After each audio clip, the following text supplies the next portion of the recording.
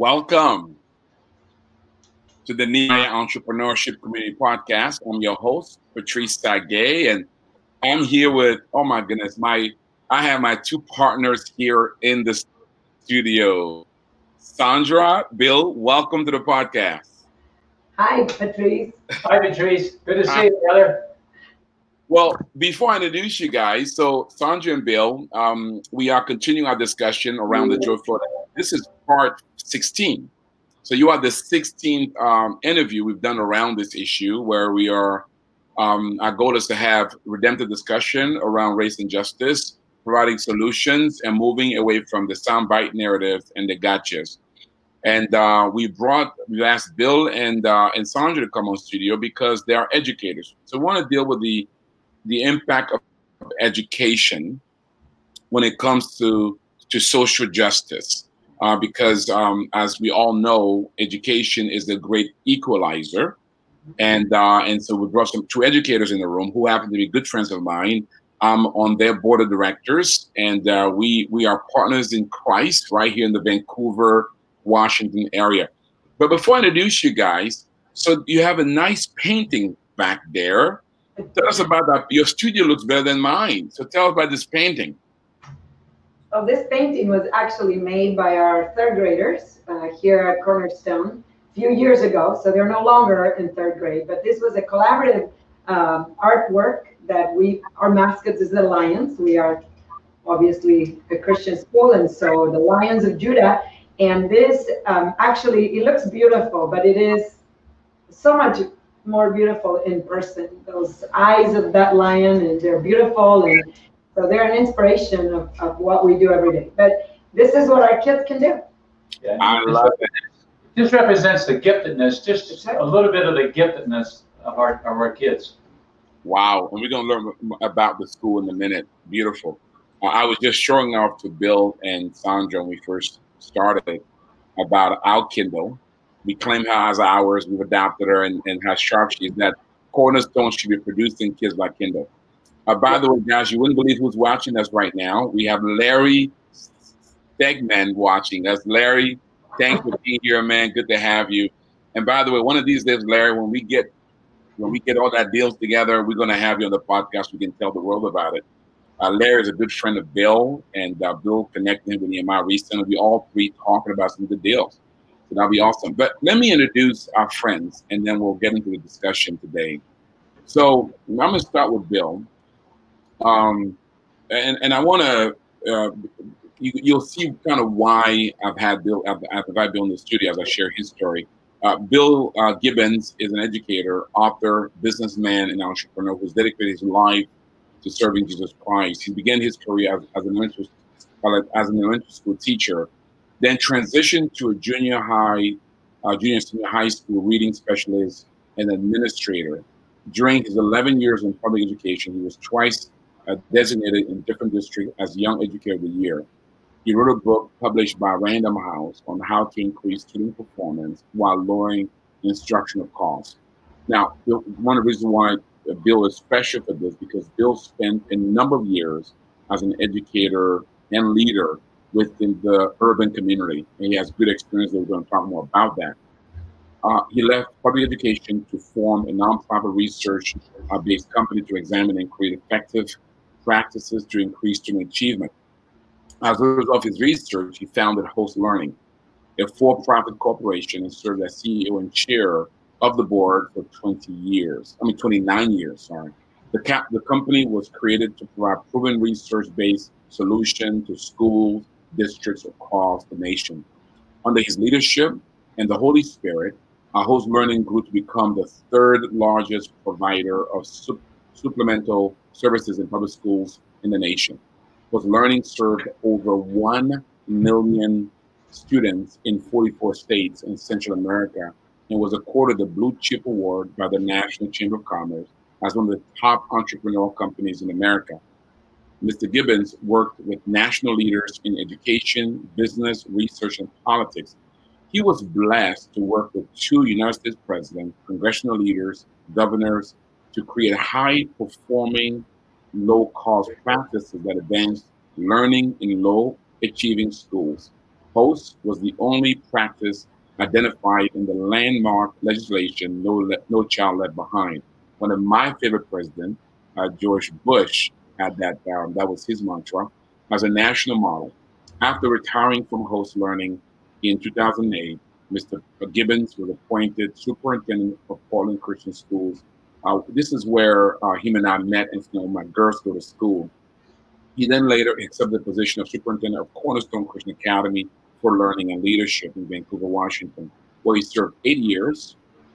There, that school has become, under his leadership, one of the most technologically advanced Christian schools in America. The school has grown to an average of 13% a year, and under Bill's leadership, Cornerstone relocated to a new campus in 2019. Bill Gibson stepped down as superintendent of the school in July 2019 to become chairman of the board of trustees and leader of the capital campaign. And by the way, as he stepped down, this beautiful lady that you see here is his replacement. Bill, you upgraded man. I like the second Bill a lot better. She's cuter. And anyway. So Bill, thank you, Patrice. welcome to the podcast. Well, thank you. And we're going to talk about that transition in a minute. And in all disclosure, I am also on the board of Bill and Sandra. Let me tell you about Sandra and why she was such a great catch for Bill.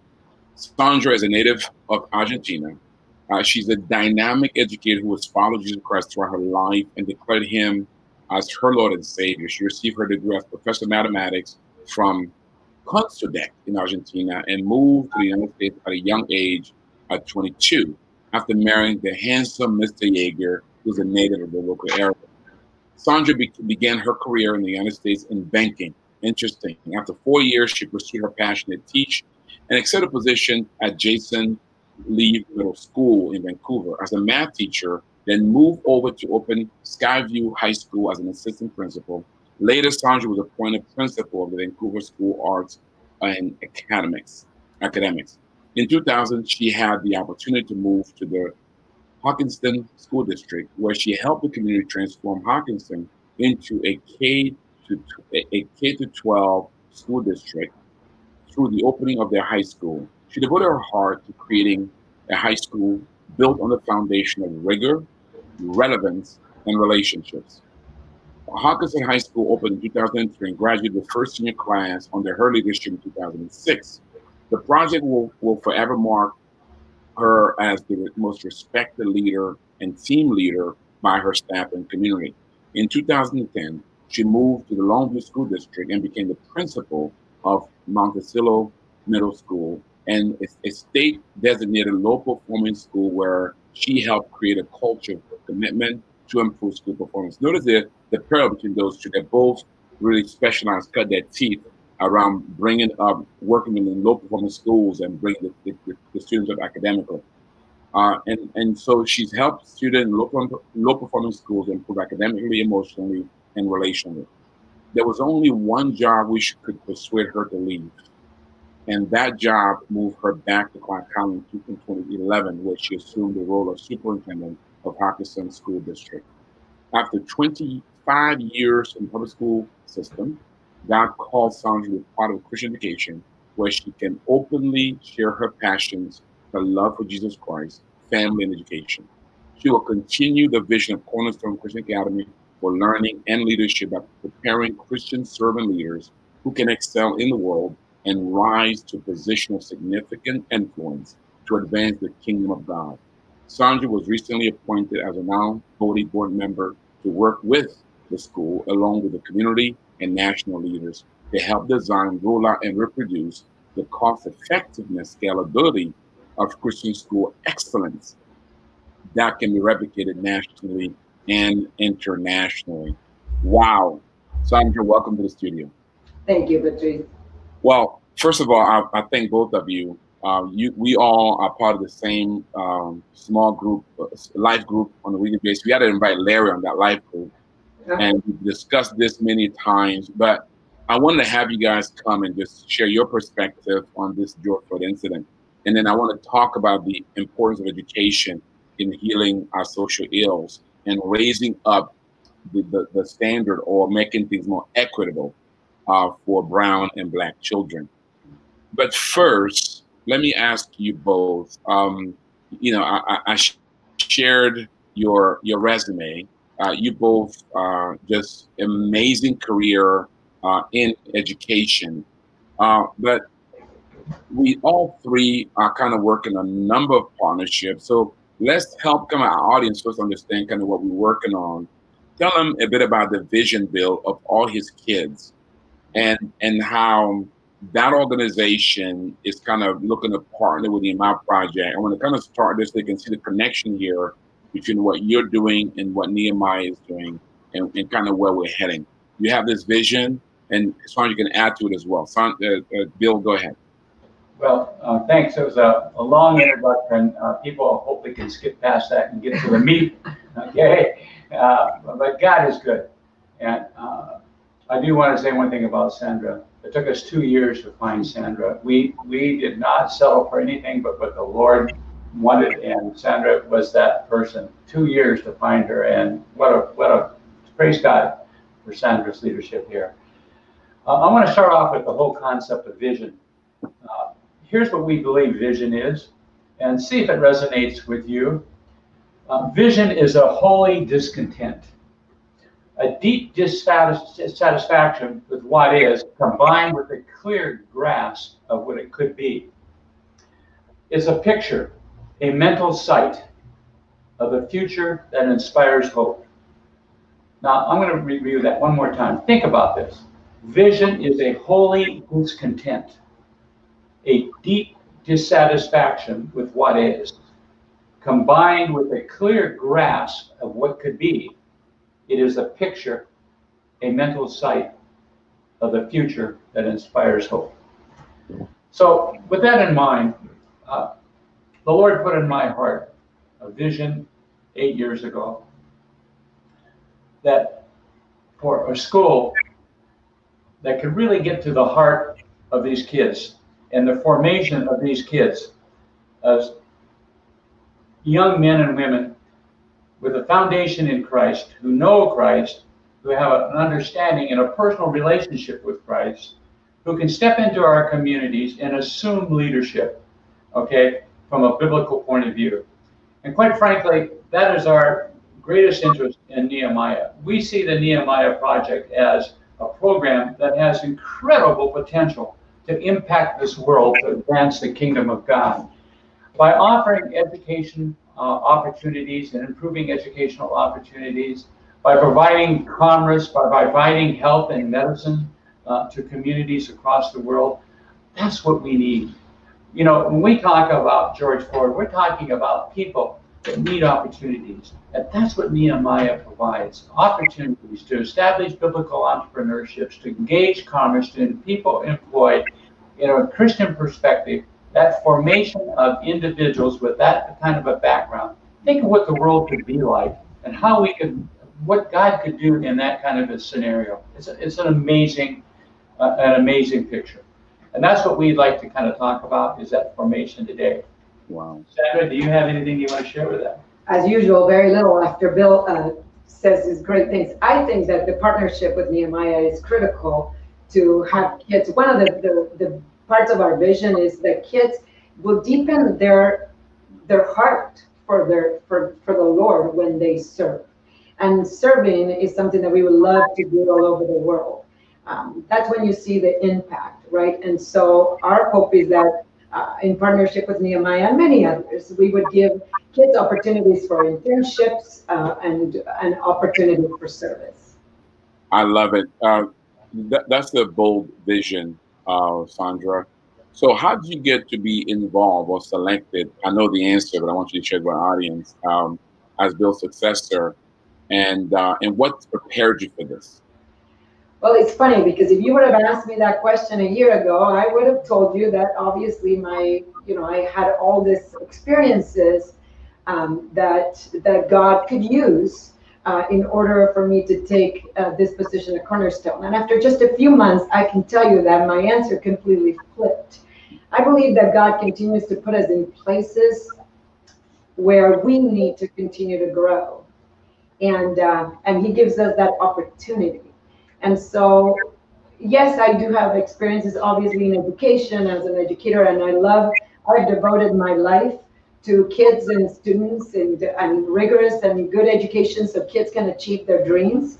But God put me in this position to continue to grow me as well. There was areas of my life that I wasn't as in tune, and then we serve an amazing God that gives us opportunity to do that. So, I always, and I'll just share in a very vulnerable way. I mean, giving, for example, I've always had give, but I never understood the need and the intent of God as we are really a good steward of the resources that He provides with us, what to do with the resources that we have.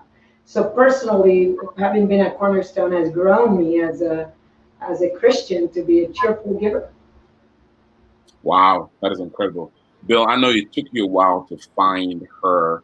For those who are watching or listening and they're kind of trying to glean from that experience, what was the key to Sandra that made you feel like that was the one for you? The Holy Spirit. We interviewed a lot of people from all over the world, but the reality is that it was Sandra's heart. It's always the heart that makes the difference. You start there at the heart.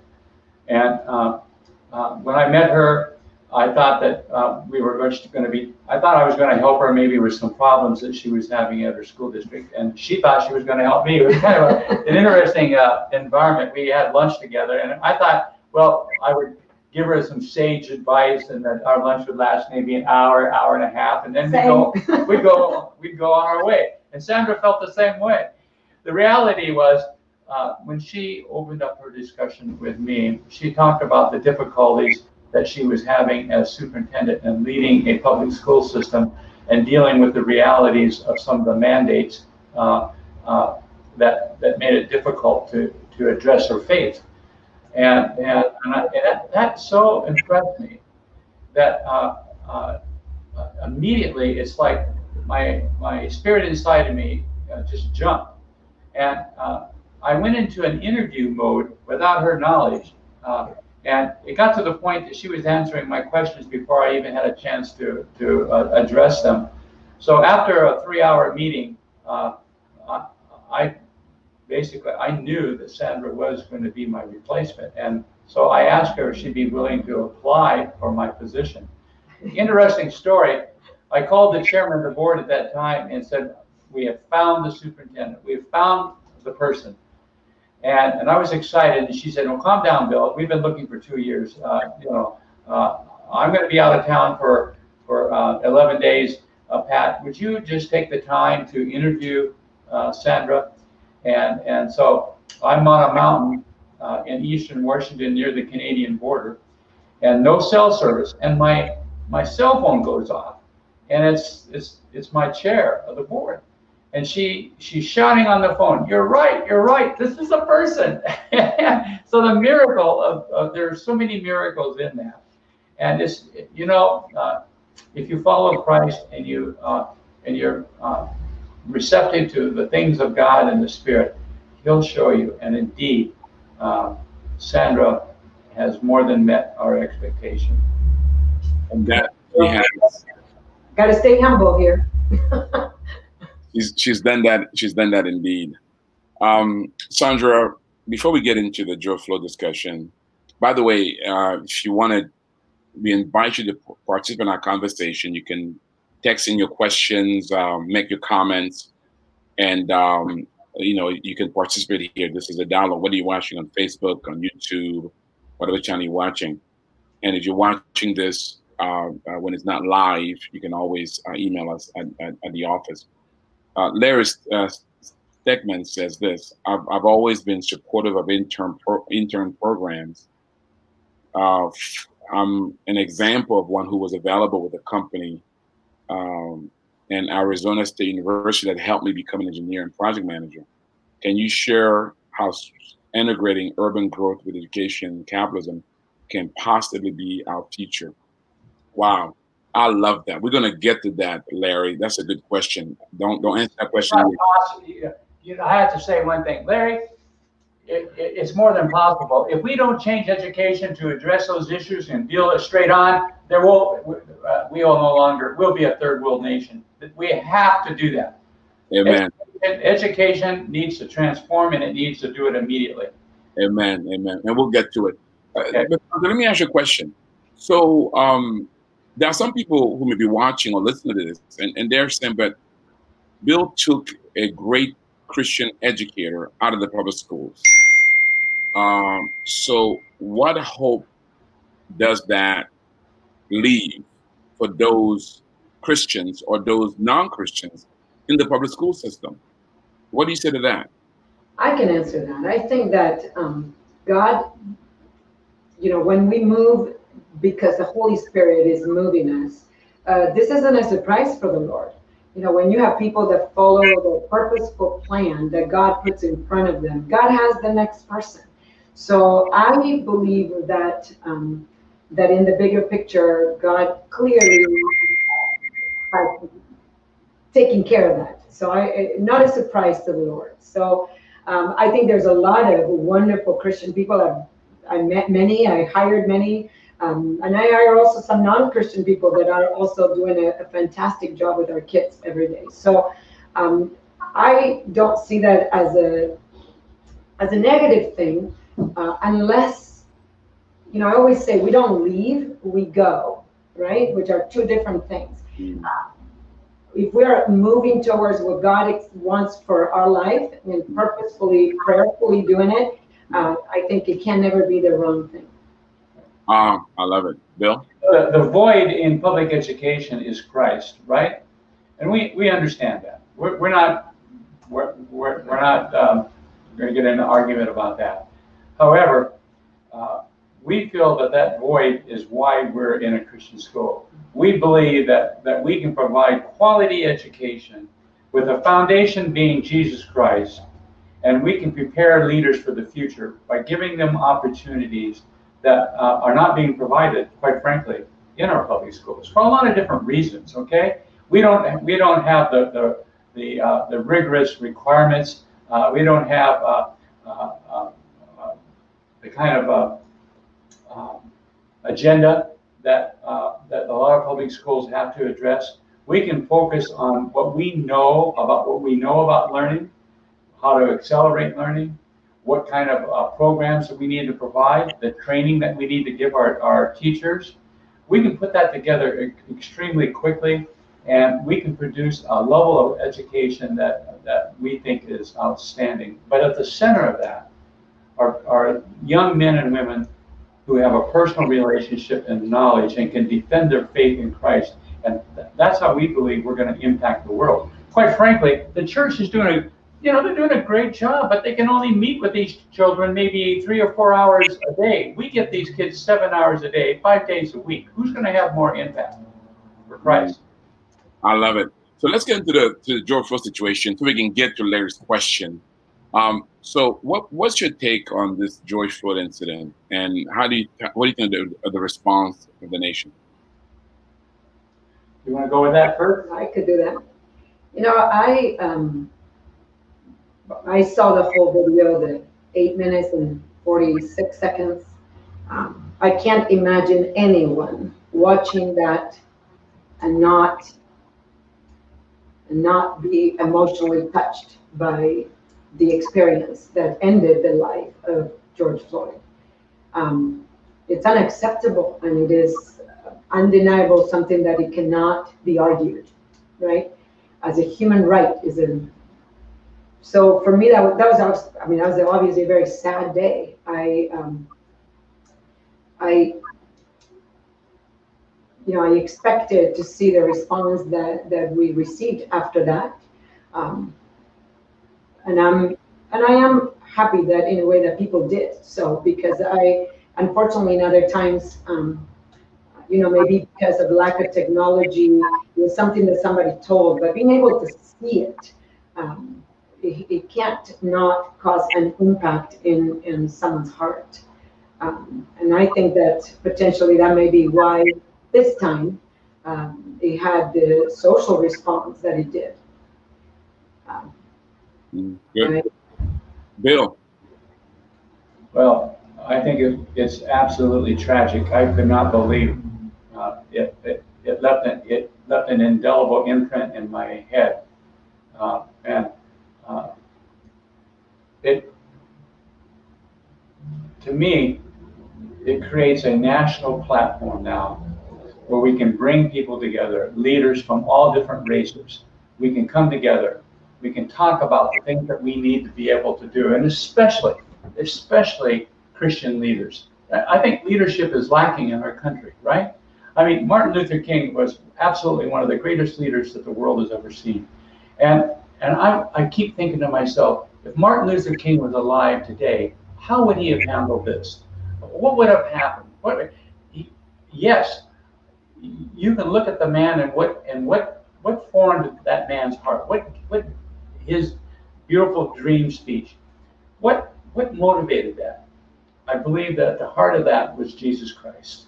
Okay, and so if we get back to the heart, okay, and the issues of the heart, and we can address those issues in dialogue with people, and give people opportunity that they don't have now. And quite frankly, that's what the Nehemiah Project is all about, is creating opportunity, providing training, providing economic opportunity, providing education, providing health.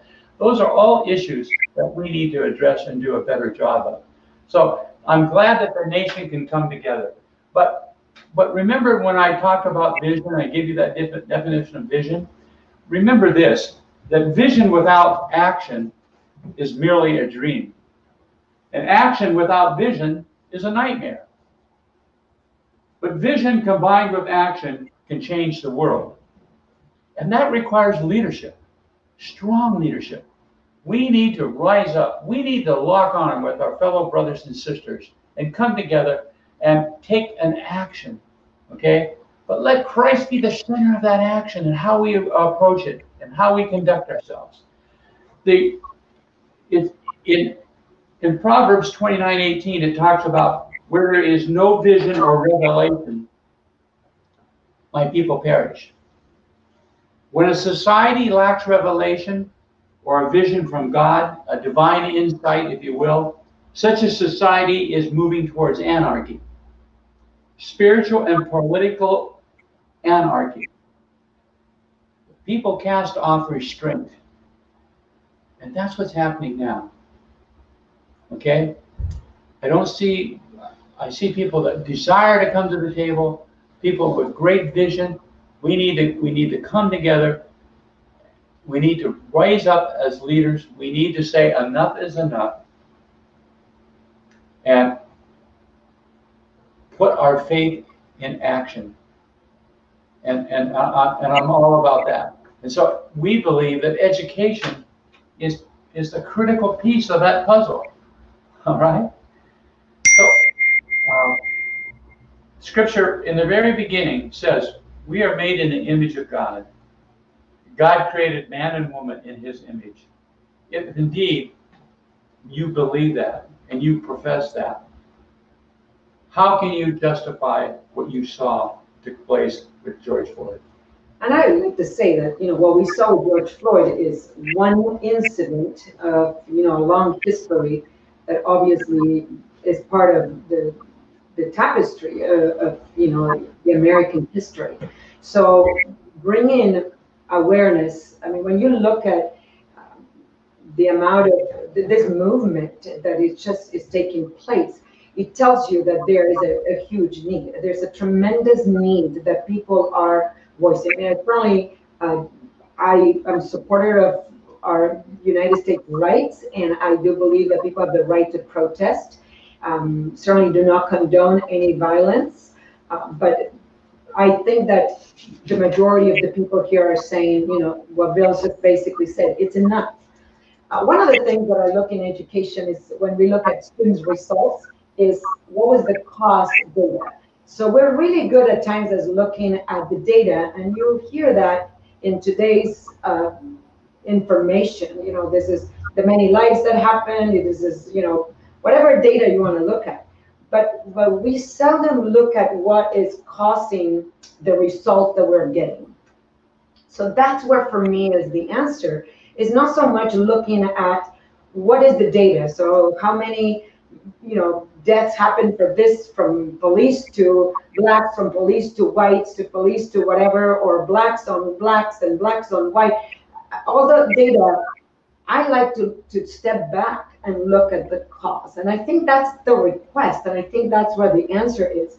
For those conversations to happen, we need grace. We need grace, because I'm not sure if we know how to have those conversations. So for me, it's about repentance from things that we did, or things that our nation did, or things that our past generations did. But then also there is a need for forgiveness. And then that conversation can take place, hopefully with grace, because we're probably going to say it the wrong way. And what I would really be sad is if we don't move forward because of fear of now offending someone, right? So how do we have those conversations? And I think that for me, again, you go back to the core, right? Thankfulness in some ways, and repentance and forgiveness and grace and hope. Those are such pillars on our faith. And that's why for me is at the center. If we can keep Jesus at the center, this could be a time that is an answer to prayer for a lot of people. Wow. Awesome. So what are your sense of the way Nehemiah has responded to it? You read, I understand you read our response. What's your take on it? Well, I would tell you what I loved about the response of Nehemiah is that he really talks about what can Nehemiah do from what Nehemiah does. And I have two daughters, and they've heard me many times over time talk about our circle of influence, right? So we can all have a part if we really look at what is in our circle of influence. What can we do? If we always look at the solution outside, or well, until Congress does this, or the government does this, or this, the answer is never going to happen. The true change happens with each one of us. That's why when you look at sometimes other times in the history of the United States and different times similar to this, probably for me the difference, and I haven't been here as long as many other people have, but for me the difference is seeing that the streets are filled not with just black people, but really black and white and people of all races supporting this, because it's about a human race. So I think that the opportunity is so here for all of us to really do something different, but it cannot be outside of us. It needs to be in each of us. What's our circle? So what happens in our work? It starts in our home. What conversations are we having about what is happening and the fairness of what we can do? So if we can start even from our small place, I think we can all do better. I love it. You had a podcast with Charlie, okay? Yeah. Yes. I think that's the greatest solution I've ever heard. I want to commend you on that. I want to meet Charlie and Charles, Pastor Charles. Great faith is a product of great fights, okay? And great testimonies are the outcome of great tests. And the fact that you used Joseph, you exemplified his life, Joseph, and his trials and his tribulations, his vision, his betrayal, his forgiveness, all of that is what is real for us. We as a nation need to go through those steps as well. So I think that now is the time to step up as believers in Christ, to come and set forth a platform that will allow for this healing to take place and for change to occur. We know what we're prepared to do in education, and we think that it's tragic that this incident had to occur, but out of it can come something very great. It's tragic that Jesus Christ had to die on the cross, but out of that situation, and the vision that God had for his son was death, okay? But out of that, we have life eternal. So if we live life from an eternal perspective, and we begin looking at life through the eternal eyes, we're going to change. And so we need to step up as a nation, our leaders, to come together in Christ, and Nehemiah provides an incredible platform to lead this country. I truly believe it. I mean that, Patrice. Awesome. Thank you so much for that, guys. So let's go to Larry's question. So Larry asked the question earlier, can you share how integrating urban growth with education and capitalism can possibly be our future? You want to handle that first? Okay. Well, Larry's absolutely correct. Our vision in our high school would be that students would be in high school maybe 2 days a week, and then they would do internships in the community. And the theme of our high school would be in search of truth. All right. It would be run like a university, and the teachers would teach their core subject maybe in 2-hour block schedules, 2 days a week, and then the students would be required to do their internships. And in that experience, we would do what we call an authentic assessment, a portfolio. Can you imagine actually maintaining a portfolio to demonstrate that you have knowledge? Isn't that the world of work? Isn't that what we are required to do? Okay, is to have a portfolio or a resume, and we can give those kids those opportunities by doing that. We can take their giftedness and their passions, and we can put them into environments to allow them to explore that, to see if indeed that is really what they want to do or become.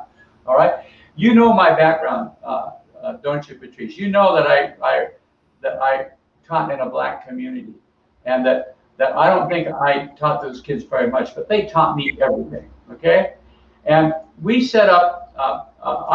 It was a situation where the kids didn't even want to come to class.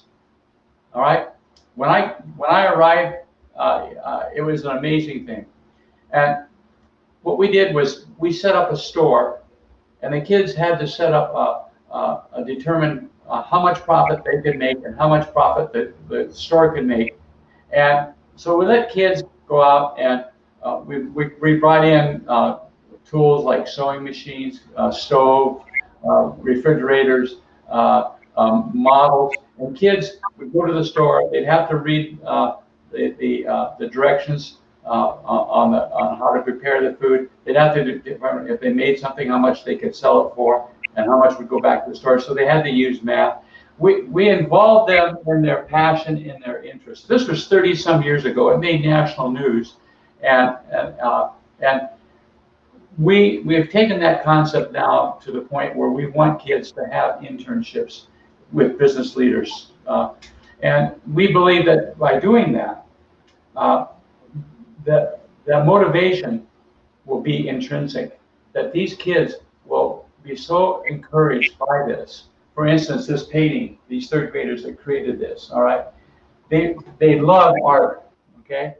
And if we can give kids opportunities to explore that through education, and then then we're doing a good thing. And in the second half, there'll be 2 halves of high school. In the second half of high school, they'll be required to do an internship outside in a third world country, okay? That is to understand what servant leadership is.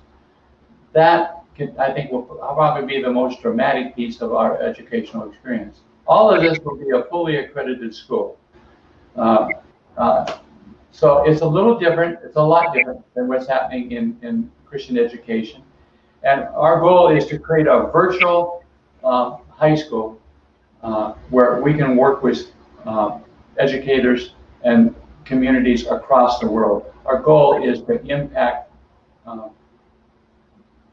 the kingdom through Christian education.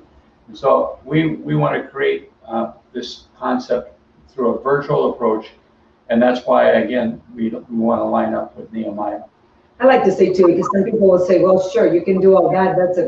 That's a private school, so tuition. So how do we reach kids that can afford, this type of education? So how do we provide? So I was actually so surprised, happily surprised when I came here of the amount of tuition assistance that this school gives to families with low income. And we're trying to constantly, improve that process to truly have the funds to help families in need. So our hope is that we can do this, certainly for tuition in some places and maybe in places in the world, we can provide a virtual education where maybe there is no tuition, or we can do this in a way that kids can. One of the things that we joke a little bit about here is that if Jesus was alive today, he should be able to attend our school. So we really keep our heart and our mind in trying to help those families with low income. Wow. There's a piece of legislation. By the way, racism is not going to be eliminated through legislation. It's never going to happen. It comes through people, it comes through heart, all right? But legislation can help us in areas, provide opportunities. And one of the great things, it's an irony to me, why communities, especially Black communities, cannot exercise the opportunity to send their kids to a school of their choice, all right? To get a quality education. It could be private education, it could be public education, but they should be able to choose. And so there's there's a case before the Supreme Court right now in Montana that, if approved, would provide funding where the child, wherever the child goes, the funding would follow. So parents could indeed attend a school of their choice and use this money to participate. We think that that kind of policy, as it relates to what the government can do to bring about change, can be very helpful. So as you know, Patrice, I'm from a different country, so my rear view mirror is a little bit different. And certainly I do not, it's really difficult comparing, right? So I'm not trying to compare, but from a different place with a different history, education is always the equalizer, and kids need to have the opportunity to high quality education. So they have choice, so they can choose their future. And that's where, why I committed my entire life, my professional life, to devote my heart to education. But I couldn't agree more with Bill. You cannot legislate a righteous heart. That's where it starts with each one of us. So how can we see the righteous, the fairness, the consistency? And I think that this is an opportunity, probably one very important opportunity in our lifetime, and I hope we use it well. Wow. Here's what, by the way, Larry is the founder and president of Few Only Laboratory, which is FOL. It's a partner of Cornerstone, and we work with him in my project as well. And a tremendous entrepreneur doing a lot of things around the world. We're going to have Larry in studio sometimes soon. Here's what Larry said: "You would not be human to not feel the confusion at the moment. No question. The raw news footage lands on the people already under fear and confusion of viral oppression. The reaction was fueled by evil, inciting the evil in the hearts of all men. We are only protected by releasing our will to God. Through grace, God brings love to do his work. Even in the middle of evil, heart, love can be a light." What a great insight there. Bill, you served a predominantly Black community for several years as a teacher. Yes, 11. I'm sorry, how many years? Well, 5 years in this community, and then 6 years in another community. Yes. How was the experience for you, and what do you draw from that we can learn today as we look at this whole race situation? Patrice, as you know, I dropped out of high school because I was bored to death, okay? And it was only by God's grace that a teacher came out and got me out of the fields. I was even an entrepreneur. I contracted the hay fields and worked with farmers and picked up their hay and put it in their barns. And this teacher came out and got me out of the fields and brought me back and to school. And he turned my life around. He believed in me. And I flunked every subject in my sophomore year. In my senior year, he put me in with all the smart kids, which I was scared to death.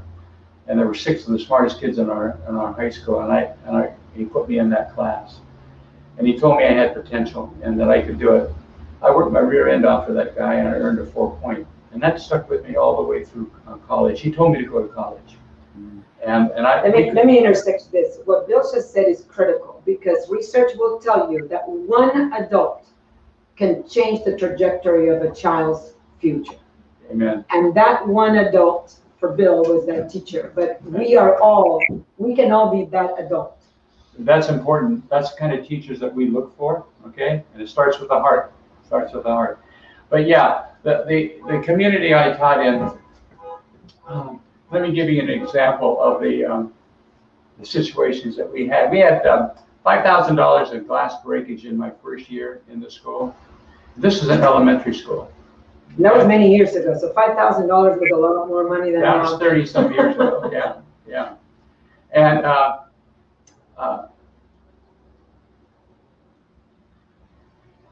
I don't know how to say this.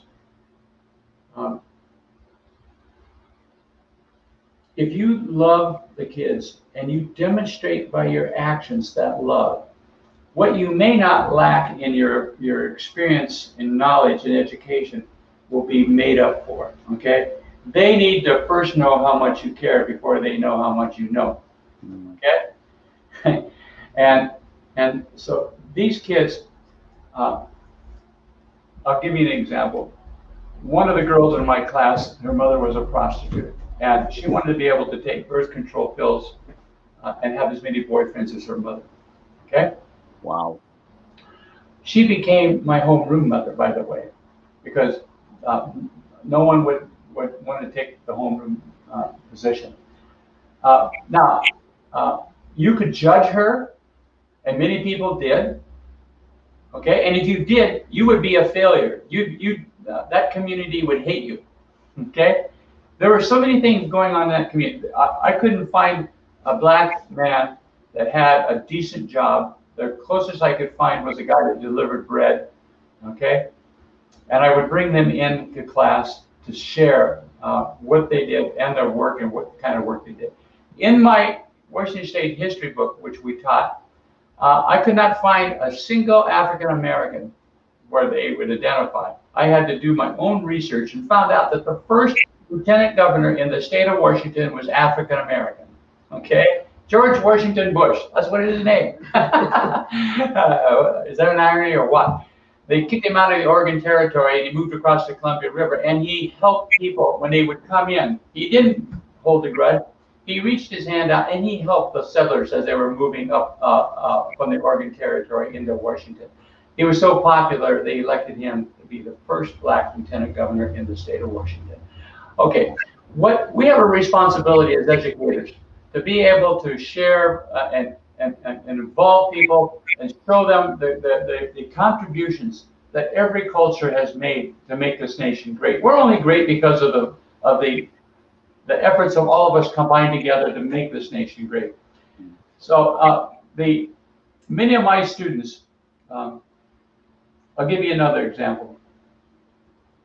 I had a student, the toughest child in my class. He was a sixth grader, and this young man could broad jump 17 feet. He was a national AAU champion in the long jump and softball and the 50-yard dash. Okay, but he was tough. And his dad was not in his life. As so many of my families, the dads were not present. Okay, and so I don't know what I love these kids, and we had an assembly, and a new teacher, just right out of college, came and was at the assembly, and one of the students came running out of the classroom and said, Mr. Gibbons, you gotta come. There's gonna be trouble. And I walked in, and this teacher had asked this student who was chewing gum, stopped the assembly and made the student stand up and put the gum on his nose. He wouldn't do it. Now, if you push the student against the wall, he'd come out fighting. But he was a beautiful young man and a gifted athlete and a gifted student all the way around. But he was, when he got that look in his eyes, you did not challenge him. And so I asked Mike to come out with me into the hallway, and I asked the teacher to come out with me. And I looked at Mike and I said, this teacher is new. She's invested 4 years of her life in education. And she's made a huge mistake. And I looked at the teacher and I said, you made a huge mistake. You never embarrass a student like that. You never degrade a person like that. Okay? But Mike, I'm going to ask you to do something. And by the way, I never saw Mike cry. I'm going to ask you to put that gum in your nose and go back in there. I hate to have you do that, but if you don't, this teacher will have no control. This will be her last day because every student will challenge her. Out of the goodness of his heart, Mike starts to cry. He looks at me and he puts that gum on his nose and he walks into there, okay? I hated to do that. But Mike understood the situation, he assessed it, and he did it, all right? To this day, Mike is 66 years of age. He is my son. We still stay in contact. I just got a letter from another one of my students, okay, who got into cocaine and quit school in the 11th grade. Went to prison for 15 years, all right? And I haven't seen him for 53 years. We connected just 2 days ago, all right? And he's coming down to see me. And we talked about so many of the experiences that we had. Today, he is a leader in his community. He's into construction. He owns a car dealership. He's he's 65 years old. He's a young 65, okay? And he's making impact in his community. He's sharing his story. That's what we need. And by the way, he's a born-again believer. That's what turned his life around. Those are the kind of stories that we need to hear and the kind of people that need to step up and recognize that they have a responsibility in our communities to make a difference. That's why we want to educate these kids, provide a superior education, and let it be the foundation of a Christ-centered life. Okay, so they can step into roles of leadership in their community with Christ as the center, the foundation of them. So I hope that we've come a long way since the time that we asked a kid to put a gum on their nose, though. Yeah, I know it. That's unacceptable. Yeah, I mean, we had teachers that were beaten up right in the classroom by parents. Okay, why? Because they judged the kid or they judged the parent. You don't do that. One last story I'll tell you. We had a student who would come to school and he had body odor. And so the principal sent him to the office, and he sat in the office. And then he went home. He ran home. The dad came in, and the dad was huge, about 6'4", about 300 pounds. And he asked to speak to the principal, and the receptionist there said, "I'm sorry, he's busy." And he gently picked up this secretary with one hand and moved her to the side, opened up Mr. Dillon's door, grabbed him by the tie. He was on the phone, grabbed him by the tie, drug him across the desk and said, "I brought my kid here for you to learn him, not to smell him," and then gently set him down. Okay? He was right. He was right. We wound up letting that, what Mr. Dillon, well, I can't say the name, what that person didn't know was that this student, they lived in a home, they had no plumbing, it was dirt floors, okay? And so these stories just resonate with me so powerfully. We then used the school's locker room and showered, and he could take his shower in there. One more story. We had a rule in high school, in the junior high. I taught football. I was a football coach. And we had a very simple rule. If you miss a practice, you don't play the game. And believe me, these kids wanted to play the game. And so one of my tight end, who was about 6'2", and just an awesome kid, didn't show up for practice. I'm thinking, and we have our toughest game coming up. He's not there. I'm thinking, all of a sudden, I see him coming out and he's running. I don't notice a towel wrapped around his arm. So I tell him to take a lap. And so he takes a lap. When he comes back, this towel is now red. It's no longer white. It's red. And blood is dripping off his fingertips. And I looked at Carl. And then I looked behind me. And I'm seeing police cars surround the football field. And the police start coming in from a different direction. I looked at Carl and I said, "Carl, tell me, what did you do? What happened, Carl? What happened?" He said, "I robbed a bank." I said, "What?" He's an 8th grader. He stuck his hand through that plate glass and he flayed his arm all the way up to his elbow. And he grabbed cash and he ran out. So I went over to I happened to recognize the sergeant, and his name was Plez, and I asked Plez, I said, Plez, please leave. I understand, I'll take care of it, I'll bring him by. No, we need to take him. No, you can't, look behind you. And behind him, the Black Panthers were coming in, okay? Because more than one vehicle in that community was a police officer, the Black Panthers were on it, all right? So it could have been a war right there. But they backed off. I took Carl in, but again, we were able to engage the community. We were able to talk with the police, to work with the police, to work with the community. The community center there was an incredible place, and we worked with the community center, and we engaged them, and we provided opportunities for kids, for parents, for education, and this was a public school. So I cut my teeth in an environment like that, and I'm glad. These kids taught me so much, okay? They taught me how not to judge. They taught me how to love. They taught me how to, no matter how difficult the circumstance, the situation, they taught me perseverance. And that set into motion the man that I am today. I owe it to these kids at this school. For 5 years, it was an incredible experience, and I love it. I would never. I think that just to kind of wrap up is the idea that in education or in anything, every word that comes out of our mouth it's either going to lift someone up or it's going to put someone down. That's right. So how do we choose the impact that we have? And nobody's perfect, but 90% of the time our words are, or even 95, right? Our words are words of hope, words of possibility, and words of uplifting a situation. I think we're always going to be causing a different impact. Okay. And then also really looking at not just what someone does, but what is causing those actions. What is the pressure that takes a young person to do whatever it is that a young person of any color, by the way, will do? Because humans are humans. And so how do we look at creating a different opportunity, but then really having a conversation so we change the result of what happens to kids that, particularly kids of color. How do we change what happens to kids? I don't want a kid of color to be afraid when they see a police car. I want them to feel protected.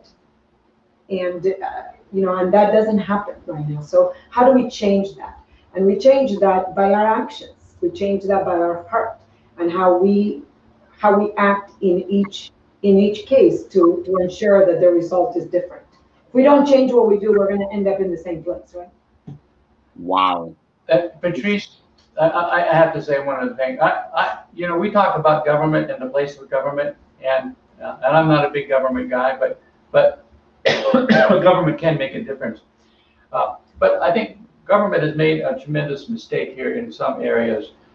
In essence, the Black community has come to rely upon the government, okay, and almost an entitlement, and that is destroying, in many cases, communities, not helping. I'll give you an example of this. One of my students, this is another student.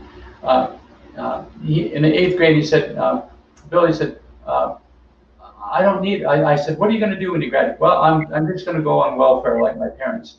Okay, he had 8 brothers and sisters, and their plans were, we're just going to go on welfare. Okay, and I said, no, Carl, you got a brain. You can amount. By the way, this kid was in special education. They put him in special education. Okay, he just didn't care. Okay, and so we talk about it. We talk about what it meant to get a job, the feeling of being a provider and being an entrepreneur. This young man, after he stayed through, he did graduate from high school. He came down and he asked me to help him get a job, and so we got him a job, and he was a roofer on a roofing crew, and then he went from there and he drove a Pepsi truck. Okay, and then one day he called me. He said, "Mr. Gibbons," he said, "I want to buy the apartment complex that I'm in, and will you help me?" will you counsel me and advise me what I do? And I said, sure. Okay, so he wound up buying this apartment complex. Today, this guy is an entrepreneur. This is a kid in special education, okay? All right? That wanted to go on welfare and support that. I'm telling you, we need to give kids more opportunities. Biblical entrepreneurship is a great course that I know a guy that can teach that I'm talking to right now. So I think too that when we talk about different kids, I mean, I think that what Bill says is not just true for, for the Black community. It's true for any kid of poverty, right? So how do we help an economy that really provides the opportunity for all kids? You know, when I look at what's happening today, I think there's a process, right? And it's a process even in the conversation. And people will have, because of their own personal pain, their own personal experiences, their own family background, some of 400 years of difference in history, will take different amount of time to arrive to a place. But my hope, and I hope to see it in my lifetime, is that we never have to say this for Blacks or this for whites or this for Hispanic, that we could say this for people, right? And again, I think we can't, I think there's a danger of jumping immediately there, of not acknowledging the past for so many people that have been suffering and change a reality. But I would hope that in my lifetime, we could get to that place where we no longer have to talk about the specific color of our skin. Wow. Well, you guys, the richness of what you guys provide is incredible. We're going to have you guys back because, as you know, I didn't finish all of my questioning, but the essence of what you're giving us is that education can be a tool. Absolutely. that can be a good equalizer. But not only that, it can also rid ignorance, as well as bring us self-esteem. So my last question to you guys, and then we're going to have you guys come back in the future so we can just talk about your process. Are you still hopeful? Why not? Who wants to start? Listen, if you don't know and have a personal relationship with Jesus Christ, I would think that you would see there is no future. All right? But, God so loved his son that he gave him to us, sacrificed for us. And it's not going to be any different for us. We need to sacrifice for our younger generation. We need to reach out and touch lives. Every child is gifted. Every child. God creates every child with a gift. Okay? We need to allow education to explore that gift and use that gift as a means of instructing that child and motivating that child and giving them opportunities to understand and explore those gifts in education. We need this whole concept of education is turned backwards, Patrice. I don't want to get into a great deal of debate, but when you think about education, today we started 200 years ago with a semester system, right? Time was the constant, okay, and it still is today. You go through high school, 8 semesters, you get your degree, okay? You get a D- and still graduate, okay? And learning is the variable, okay? What's wrong with that construct? That's the way all of our schools are set up. That's just the direct opposite of what we're going to be doing. We're going to make learning the constant, and time is going to be the variable, okay? Not all kids have to spend 4 years in high school. There are many kids that can come out in 2 years and come out in a STEM program or a college program as a sophomore in college as well, if they're emotionally and socially ready, okay? On the other hand, it may take a child 5 years to get through high school. So what? Okay? But when they complete, they will be prepared, whether it's in a vocation or on to college. And that's what we need to do in education. And we need to redefine what education looks like. Okay? And that's why we've invested so heavily in the things that we are doing. The training of our teachers, the professional development, the use of technology. Technology is just a tool. It's not everything. It's just a tool. We establish what our learning priorities are, and then we use technology to help us with those priorities. But if you don't think technology is not important for the future for these kids, you got another big company. And if you don't allow kids to experience that and use technology and have it, and every child should have their own device, you're making a mistake. Okay? But I won't get on my soapbox anymore. So I'll just finish here by saying that if we think personally of any time that we faced a struggle or a challenge, without hope, we cannot get to the other side, right? So we get overwhelmed or we feel that there is no path. It is hope that gives you that fight, that grit, that opportunity. And I am hopeful for the future. I think this challenge is an opportunity. And I think we need to take it. And we need to take it in God's name. And which is He is hope. He is the instrument of hope. Amen. So the gospel is the answer. Yeah. Well, I'm going to ask you a question, Patrice. Scripture says that faith, hope, and love. Which is the greatest? Faith, hope, or love? What's the greatest? Love. Love. Okay. Can't leave out the word love. Okay. Can't leave out the word love, can we? So why do you think that love is the greatest? Faith and hope. Why do you think love is the greatest? Because it never fails. You got that. Okay. And so our faith is in Christ. Our hope is in Christ. We see the result of our faith. We see the result of hope. But love will be for eternity. It'll be throughout all of eternity. Okay? When we experience Jesus firsthand, when we're in heaven, our faith will be realized, our hope will be realized, but love will last for eternity. We need to be more loving. Okay? Our education needs to take those things into consideration. And by being loving, I don't mean being easy. We need to challenge our kids in love. Okay? Let them grow. Let them be magnificent human beings that God created them to be. Allow them to reach their potential. Grow them. Love them. Nurture them.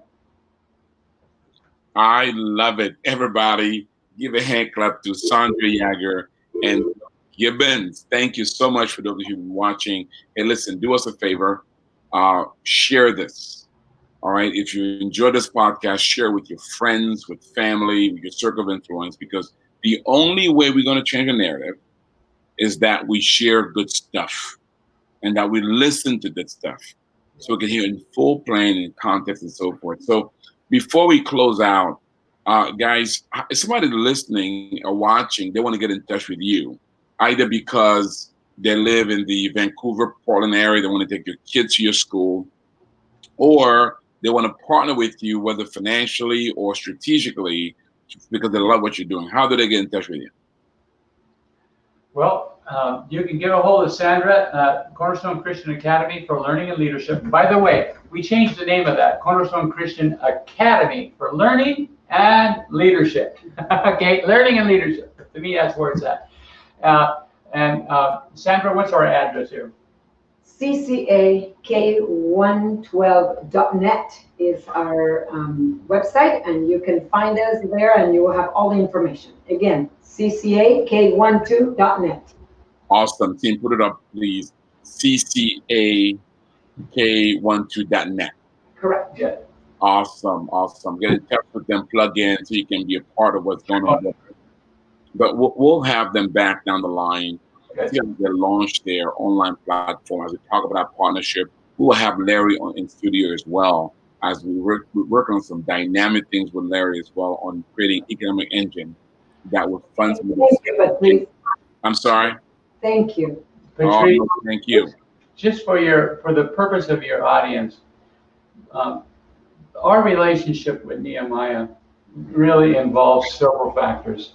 One, yes, education, we're bringing that to the table, Christian education, okay? And Larry would be bringing health and medicine, and Nehemiah, of course, is providing a platform for entrepreneurship and leadership. We think that if we approach communities with that combination, improved health, improved education, and improved commerce, that everyone will win. Okay, and it's all from a biblical point of view. Okay, from a loving Christ-centered point of view. What community wouldn't want to do this? Why would they? So, man, that's the challenge. Amen. And prayer. Don't forget to pray, guys. Pray, pray, pray without ceasing. Pray. God responds to prayer. I love it. Those are partners, guys. I love it. Now, don't go anywhere yet because we're going to watch the video in a minute. But before we do, let me wrap it up. So if you want more information about the Nehemiah Project, you want to connect with us so that we can work with you in training, coaching, access to capital, wherever you are around the world, just visit our website, nehemiahproject.org, nehemiahproject.org. You can also go to nehemiahecommunity.com, nehemiahecommunity.com. Having said that, let me leave you with this. May the Lord bless you. May the Lord cause and enable you to use those talents that He's placed under your care to steward them in such a way that one day you can hear those wonderful words. Well done, good and faithful servant. You've been faithful over a few things. Guess what? He's going to make you rule over much. God bless you. Watch this video. See you Nehemiah Week. Nehemiah Week is an annual event designed to equip entrepreneurs and leaders from around the world to inspire and to honor marketplace leaders for their accomplishments and what they're doing to model Christ in the marketplace. God is doing incredible things at Nehemiah Week. Ladies and gentlemen, God has called us to be a light for Him, to be an example for Him, to be a model for Him, so that as others see us, not hear us, but see us, they can see a model of Christ. Yeah, each year at Nehemiah Week, we gather the nations. Our vision is to transform the marketplace with the gospel of the Lord Jesus Christ, one entrepreneur at a time. We have learned to do business in a godly way. I will actually spread this to our church as well. Through the course of Nehemiah Week includes information around principles of biblical entrepreneurship, so really looking at biblical economics. What we've learned this week is about training. Nehemiah Project is about training and then coaching and then accessing capital. Nehemiah gave me a godly vision. Really impacts the way that I see doing business. Nehemiah Week not only gives birth to new ideas, it connects us with resources and relationships that makes them possible. So what we want to do is not just affect here in the U.S. We want to take this curriculum all over the world. Whatever it is, the question is, what impact will this have on others? It's something that's going to change lives. So I'm ready to use whatever I have for the benefit of the kingdom of God. I believe that the nations are going to shake because of this week.